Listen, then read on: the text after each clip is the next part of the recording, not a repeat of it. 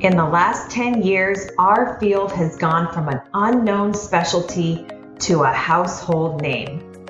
This brings unprecedented opportunities, but we need to rise up to meet them and give our patients the care that they deserve.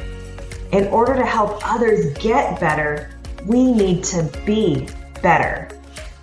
This podcast will help you to become more confident with your patients, more successful in your practice or business, and a leader in pelvic health. And we're going to have some fun along the way. Join us as we rise together. We're Jesse and Nicole Cozine, founders of Pelvic Sanity Physical Therapy and the creators of the Pelvic PT Huddle. And this is Pelvic PT Rising.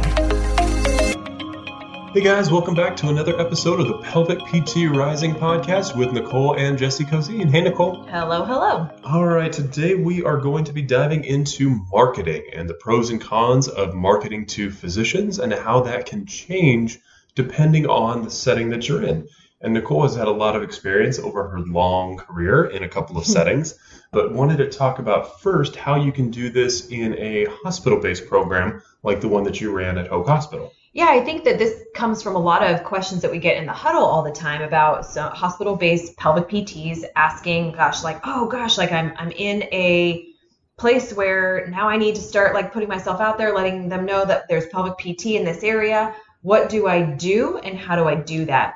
And so in the hospital-based setting, there's a lot of pros in that relationship building because basically the structure for the relationship is already present. There's usually already a company-wide ethos on how that relationship sort of works.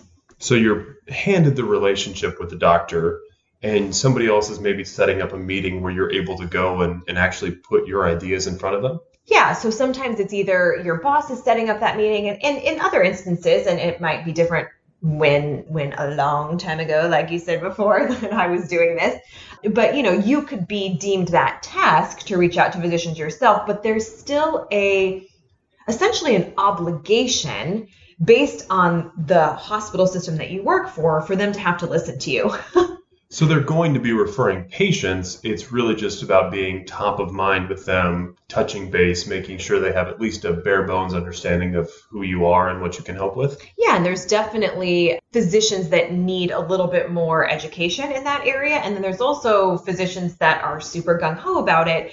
And you want to foster that relationship a little bit better just from a personal standpoint as well. So, but overall, usually in a hospital-based system, there is some sort of already set in place way for you to communicate with them. So you just have to figure out what that is and what the best way to do that is in your setting. And for your situation with Hoag Hospital, I know one of the frustrations you had with the hospital-based system is just that it basically enforced a really strict hierarchy where, physicians are at the top and you guys are basically asking them, please give us patients and how can we best serve you, as opposed to a true collegial relationship. Yeah, and I think sometimes they try to get it to masquerade as a collegial relationship. And at the end of the day, there's still very much oh, please, doctor, can you please send me your patients? And yep, we're over here just doing our physical therapy. And then they're just like, yep, you're next in the queue type of a relationship. And that is, I think that's one of the cons as well, is that, you really have to work to get into their, I don't know if I want to say good graces, but you have to work from a personal level to actually almost snap them out of the sort of, what am I trying to say? The status quo. Yeah, the status quo, like the wheel that they're kind of in like a little cog wheel that's like, what do they need to do now? They need to spit somebody to pelvic physical therapy. Sure, cool, go over here. And instead of actually, one of the challenges is to actually almost like shake that physician out of that and be like, no, can you just for a second be like, this is pelvic physical therapy and we need these types of patients to be siphoned over here, even though that might not be at top of your mind. So making them actually think critically about who they're referring, when, and why. Right, and not just because you're next in the Rolodex. And for those of you who are born way later than me, Rolodex is essentially your Gmail list. Your phone contacts from back in the day that you could actually touch. So now I remember one of the huge frustrations that you had at Hoag is that you were giving community talks, and as a physical therapist, a doctor of physical therapy, you weren't really qualified to be able to do that all by yourself. Yeah. So this was actually one of the, I would have like a couple of straws that broke the camel's back for me to actually take the leap and actually leave Hoag at that time. And one of them was when I had this grand idea to do these community lectures on pelvic health education for patients. So even back then, I was more wanting to educate patients on why they needed to take control over their pelvic health. And I was all excited, pretty naive, just out of school, not that long, maybe a year. And I was like, yes, Judith, who's my boss's name.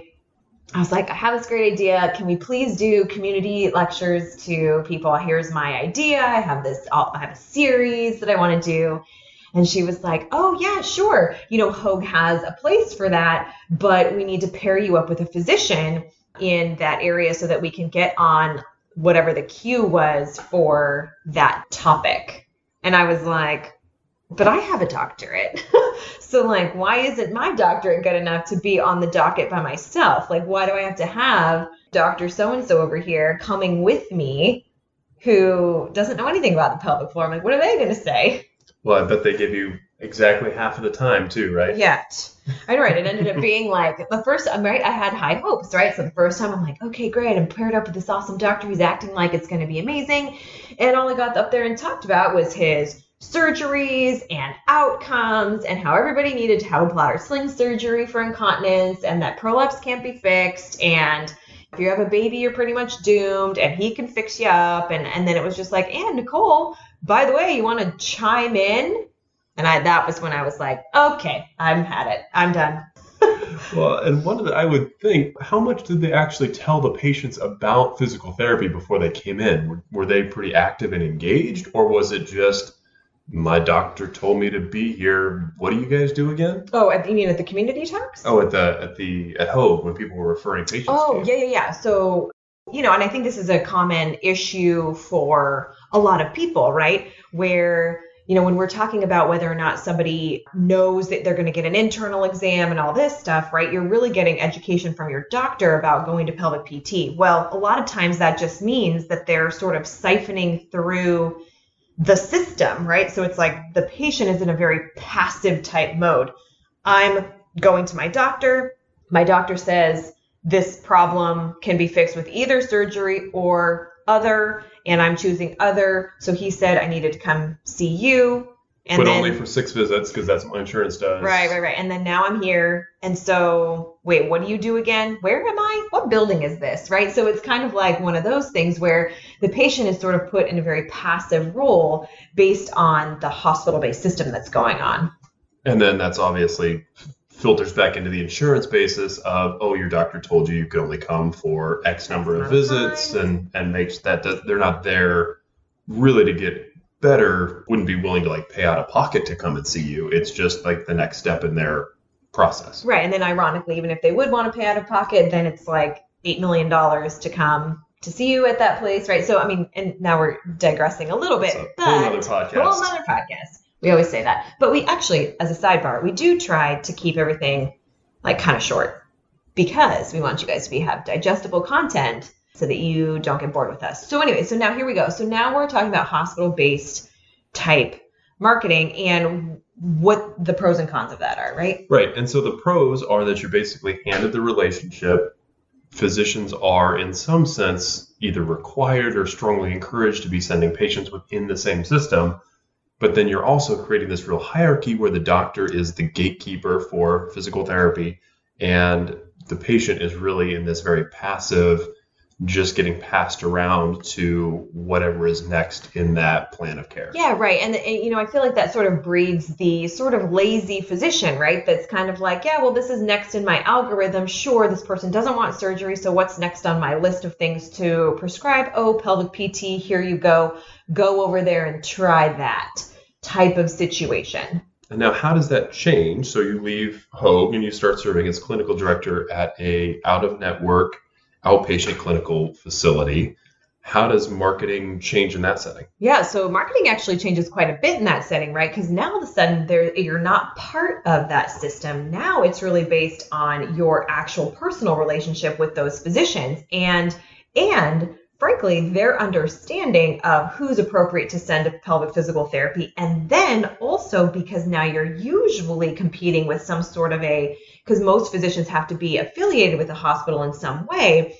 Now you're competing with the hospital-based situation that we just talked about. And also, are they going to send outside essentially of their sort of normal day-to-day referral system? And why should they do that? So it seems like a lot more understanding has to happen in order for somebody to engage with you outside of their hospital system. Totally. So, and this is great for private practice owners, and it can really be a pro of this is that it really doesn't take that many physicians with a decent amount of volume of patients to really sort of sustain your practice. And that's sort of what we saw. There was a handful of doctors that had a personal relationship with the owner of the clinic, and then me, since I had left the Hoag Hospital, right? I had taken some of those, personal relationships that I had built with the ones that I liked, frankly, and the ones that I felt really valued pelvic PT. And so then now we have to foster those relationships and then also now market to them and let them know why we're different. Now all of a sudden it gets interesting. Why we're different, which patients would be best suited to come here, and how they can tell if a patient is actually appropriate for physical therapy and in which types of situations would it be best for us to sort of come into that patient's plan of care. Right. And also almost setting yourself up against and comparing against what they could be getting within the hospital setting. Right. So it's, just an interesting dynamic, and having come from the biggest local, having really grown that program and then left it, right? It's like I knew all of the good things and the bad things about that place. And so then your marketing just becomes different about setting yourself apart from what you now can provide now that you don't have the constraints of the hospital system. Right. So it sounds like you're talking about going deeper with a small number of people instead of going wide and shallow with dozens, hundreds of doctors in your area, depending on where you are and how many people are around. But it's really more important they foster those few close relationships. Right. And then from that standpoint, you need to determine, if you are in that setting, you need to determine the different types of practitioners that you need to have to give yourself a good pool of patients, right? So if you are with a urogynecologist that tends to do bladder prolapse surgeries, then the marketing to that person is going to be much more about how can you support their practice? Can you do maybe a pre-op visit and a post-op visit, and at what time? And so the education is much more around what they're doing as surgeons or as physicians and how you can sort of insert yourself into that system. Same thing then with, if you're then doing a urogynecologist, then you might want to choose a colorectal surgeon and tell them about the typical diagnoses that can have musculoskeletal basis and then how to best work with them in that way. So my negative business mind comes up with a couple of problems with that approach as well, though. One is I'm sure that you have to kiss a lot of frogs in order to find your one prince, or in really what we're talking about, you have to buy a lot of lunches and waste a lot of time and money to find the few doctors that you really feel like you have a rapport with and who really get it, understand, and are willing to go outside of their established system to get their patients a better outcome. Right. So, and then you guys, we've all been in this situation, right? Where we call up the doctor and we're like, hey, can we come over and talk to you guys about pelvic physical therapy and how we might be able to help your patients? And they're like, sure, we want this type of lunch. And then you're like, cool, how many people? Well, it's 2 or 3 physicians and then 17 staff members that would love to hear all about your pelvic PT practice. And so you go spend a couple $100 and you get the cookies and you upgrade to the expensive ones because you really want it to be nice and bougie for them, right? And so you go there and you have everybody's undivided attention, or so you think, and then there's people coming in and out of that situation. It's just the same thing 8 million times, right? And then you leave and you're like, yeah, I really think we got to them. I really think that they understood, and that PA really seemed to like be into it. And then you get your first patient after that, and you're like, awesome, it worked. Yay, high-fiving all around and everything. And then you get your second patient. It's awesome. And then week 2 hits, and it's freaking crickets for the next few months until you go and you buy them lunch again. And it's just this really frustrating system that it's just like, ugh, guy.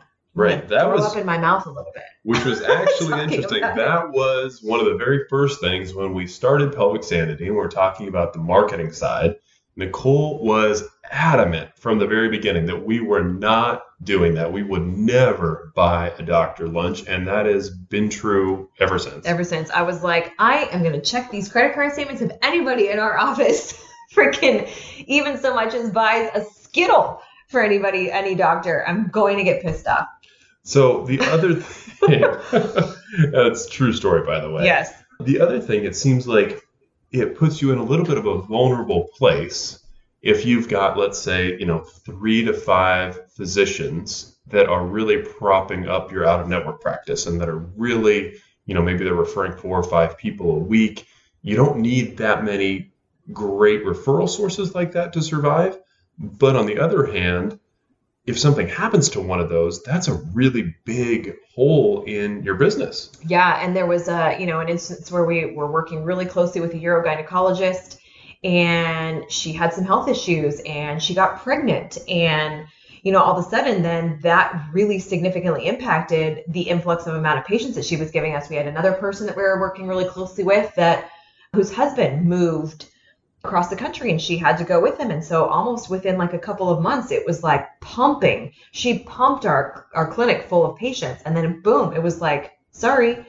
All of a sudden a 40% reduction overnight in the number of people who were coming in. So it was really, it was really dependent on that. And then, just nothing ever comes good out of acting in a stressful situation, right? So that was very much the MO of that clinic, right? Where it was just like, craziness. Oh no. What are we going to do? Pivot to do something. And then that decision usually wasn't that great also. So when we started Pelvic Sanity, we very much began with the mindset that physicians would be nice if they came along with us, but we are so much more in the camp of marketing directly to patients. And that's something where we don't want to feel dependent on a physician being able to give us patients.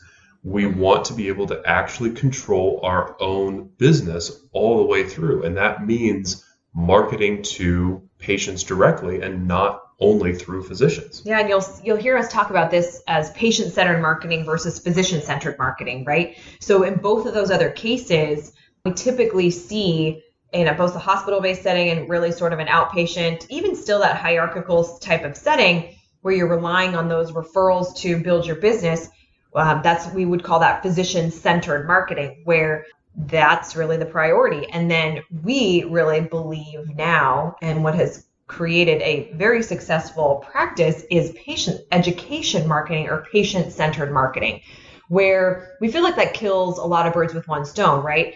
It gives us the ability to educate our patients on pelvic health care in general. So even our marketing sometimes is like, we actually don't even care. I mean, we care a little bit, but we don't even care if you come and choose us. But you at least need to know that the symptoms that you're dealing with can be musculoskeletal, neuromuscular in nature. Obviously, we use patient-friendly language to tell them that.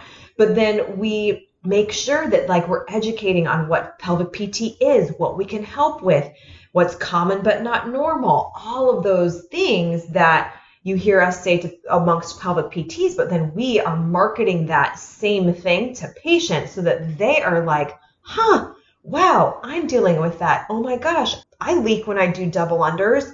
I don't want to do that. What are these people saying? They can help me. Oh my gosh, let me go and look at their website. Oh my gosh, they're speaking directly to me. That's me. They can help me. From a business perspective as well, that is huge because marketing to physicians in a lot of ways is a zero-sum game, right? They have X number of patients coming through their doors, and they have, Y number that they are going to refer out. And then you and every other PT place on the street is going to be walking into their door asking for their referral. And so what you're really doing is fighting with other practices over who gets that limited resource, right? With patient-focused marketing, we are educating patients who never would have heard about pelvic PT, and we're expanding the pie. And so we don't, like Nicole said, obviously we'd love and we expect a lot of times if we're the ones educating them that we're going to be the ones that they trust and that they want to come and see us.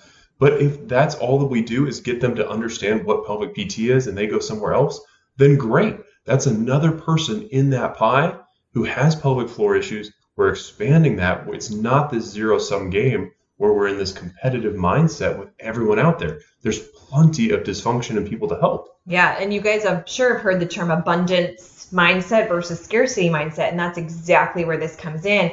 And frankly, one of the reasons why we named our pelvic PT education platform Pelvic PT Rising. That's why this is the Pelvic PT Rising podcast. We truly believe that a rising tide raises all ships, and we will all want to be on the ships that are riding with that tide. Absolutely. So the other thing that I think has been really cool about marketing more to patients is that you're abandoning that passive mindset, right? We're getting the kind of patients who resonate with us, who understand and want to be a part of our ethos and what we're doing. They've done their research. They're willing to fork out their own money to get better. And we're just getting a different type of person, somebody who's more active and engaged and honestly more fun to get to know and to work with. Yeah, I love that you said active and engaged because they're not literally active and engaged from a physical standpoint, but they are actively involved in their health decisions. They're the ones that are going to their physician being like, hey, have you heard of this place called Pelvic Sanity? Why didn't you send me there 2 years ago when I was complaining to you of incontinence? That's the kind of physician marketing that we want. We want it through patients. We want to create the best pelvic health within our patients so that they're going back to their doctors and being like, have you heard of this place? Because I found them myself, and just so you know, they're awesome, right? And that's what drives potentially more physicians referrals. Or if another patient comes in and is like, hey, I heard of pelvic floor physical therapy. Do you know of a place? Now, there's a lot of points of contact now where that one physician may have heard of 2 or 3 of his patients coming from our clinic, and now that wheel is now turning. We actually even have a packet that we give to patients. We've been asked about this often enough of information that they can bring back to their doctor, because we do get people who are pretty upset that they've been dealing with a condition for years and a few months of PT and they're feeling better than they have for everything else. Yeah. And it's so funny too, because patients will always be like, oh my gosh, do you know Dr. So-and-so? And I'm like, yeah, I know him well. And they're like, oh, don't you want to go and can you tell him about, you should really talk to him. I was like, you know what? You should talk to him. That's who they're going to listen to, right? So here, let me give you a packet and I'll maybe handwrite a note on there.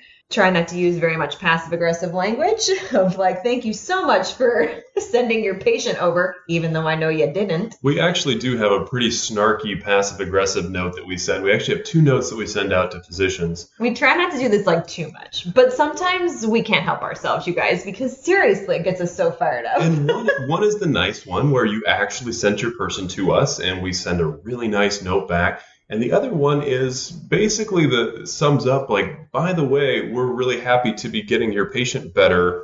Really happy to be doing that for you. See you soon. Yeah, maybe that should have happened a long time ago. Hint, hint, wink, wink. Right. Maybe it would have been nice if you had told them about it. But really, when we talk about physician marketing for us now, we are so far in the patient-focused lane. We do want to let physicians know that we're here. And that's what we talk about with our mentees. At least sending out enough of an email blast, enough of an actual physical mailing to let them know that you're there, especially if you're just starting off. So it's not a patient comes in and says, hey, have you heard of Pelvic Sanity? And the doctor says, oh no, never heard of them, right? We want them to at least know that we're here. We send out, New Year's cards once a year. We'll send out thank you notes if we do have somebody we're coming back in with, but it's just not a main focus. And then we approach them, and Nicole can talk about this a lot, so much differently than we would at a hospital or that you did at your last place. Yeah, and we'll definitely, this deserves honestly like a whole nother podcast episode, but I always, now, if I'm ever going to meet with a doctor, I am coming at them as equals, meeting them for some sort of coffee or something like that, maybe lunch, where I am not paying for them. We are either going Dutch or they're paying for me. And we're talking more about how we can be mutually beneficial to each other's patients, and where I'm actually more interviewing them on what type of practice they have, because we see a lot of patients that need great physician care that has an interest in that specific diagnosis. And that shift in mindset for me, and that shift in mindset for them, now that we're coming at them from a equal playing field, has been a game changer. Right. So flipping the script from us going to them and asking for referrals to us going to them and asking them if they would like us to refer patients to them, because it's really hard to find a good physician in that. Yeah, and not even asking, basically being like, we need to know more about your practice before we're going to do that. Like, can we please meet up and talk about, what your philosophy is? So thank you guys so much for listening. I hope this has been helpful no matter where you're at in your career and what setting you're in. I think if we had 2 takeaways, and let Nicole, if there's anything that I've missed, let me know. But one is to approach physicians as equals. You don't have to walk in. You don't have to be buying lunch. You don't have to walk in with a whole stack of studies to make them listen to you. You are the expert in this arena. Yeah, and just take ownership of that. I think just take ownership of our specialty would be another takeaway. And take that with you as a primary starting off point with any conversation that you're going to have with a physician. We understand 100% that dependent on your setting, you might have to participate in way more physician-based marketing than you would probably care to had you do your own practice. But just if you always think of how much schooling we have, and if you take ownership of the doctorate that we have as well, being the neuromuscular and musculoskeletal experts of the pelvis and pelvic floor, then we can start to, rise on those notches of the ladder so that we can meet them as equals in our minds. Perfect. And then the other thing we wanted you guys to take away from this is that, man, if everyone in this field was able to start doing more patient-based stuff in whatever aspect that is, right? Because we get that there's a difference between having your own practice and being able to set your own marketing budget like we can, and being in a hospital setting or being in an outpatient clinic where you don't get to make those decisions.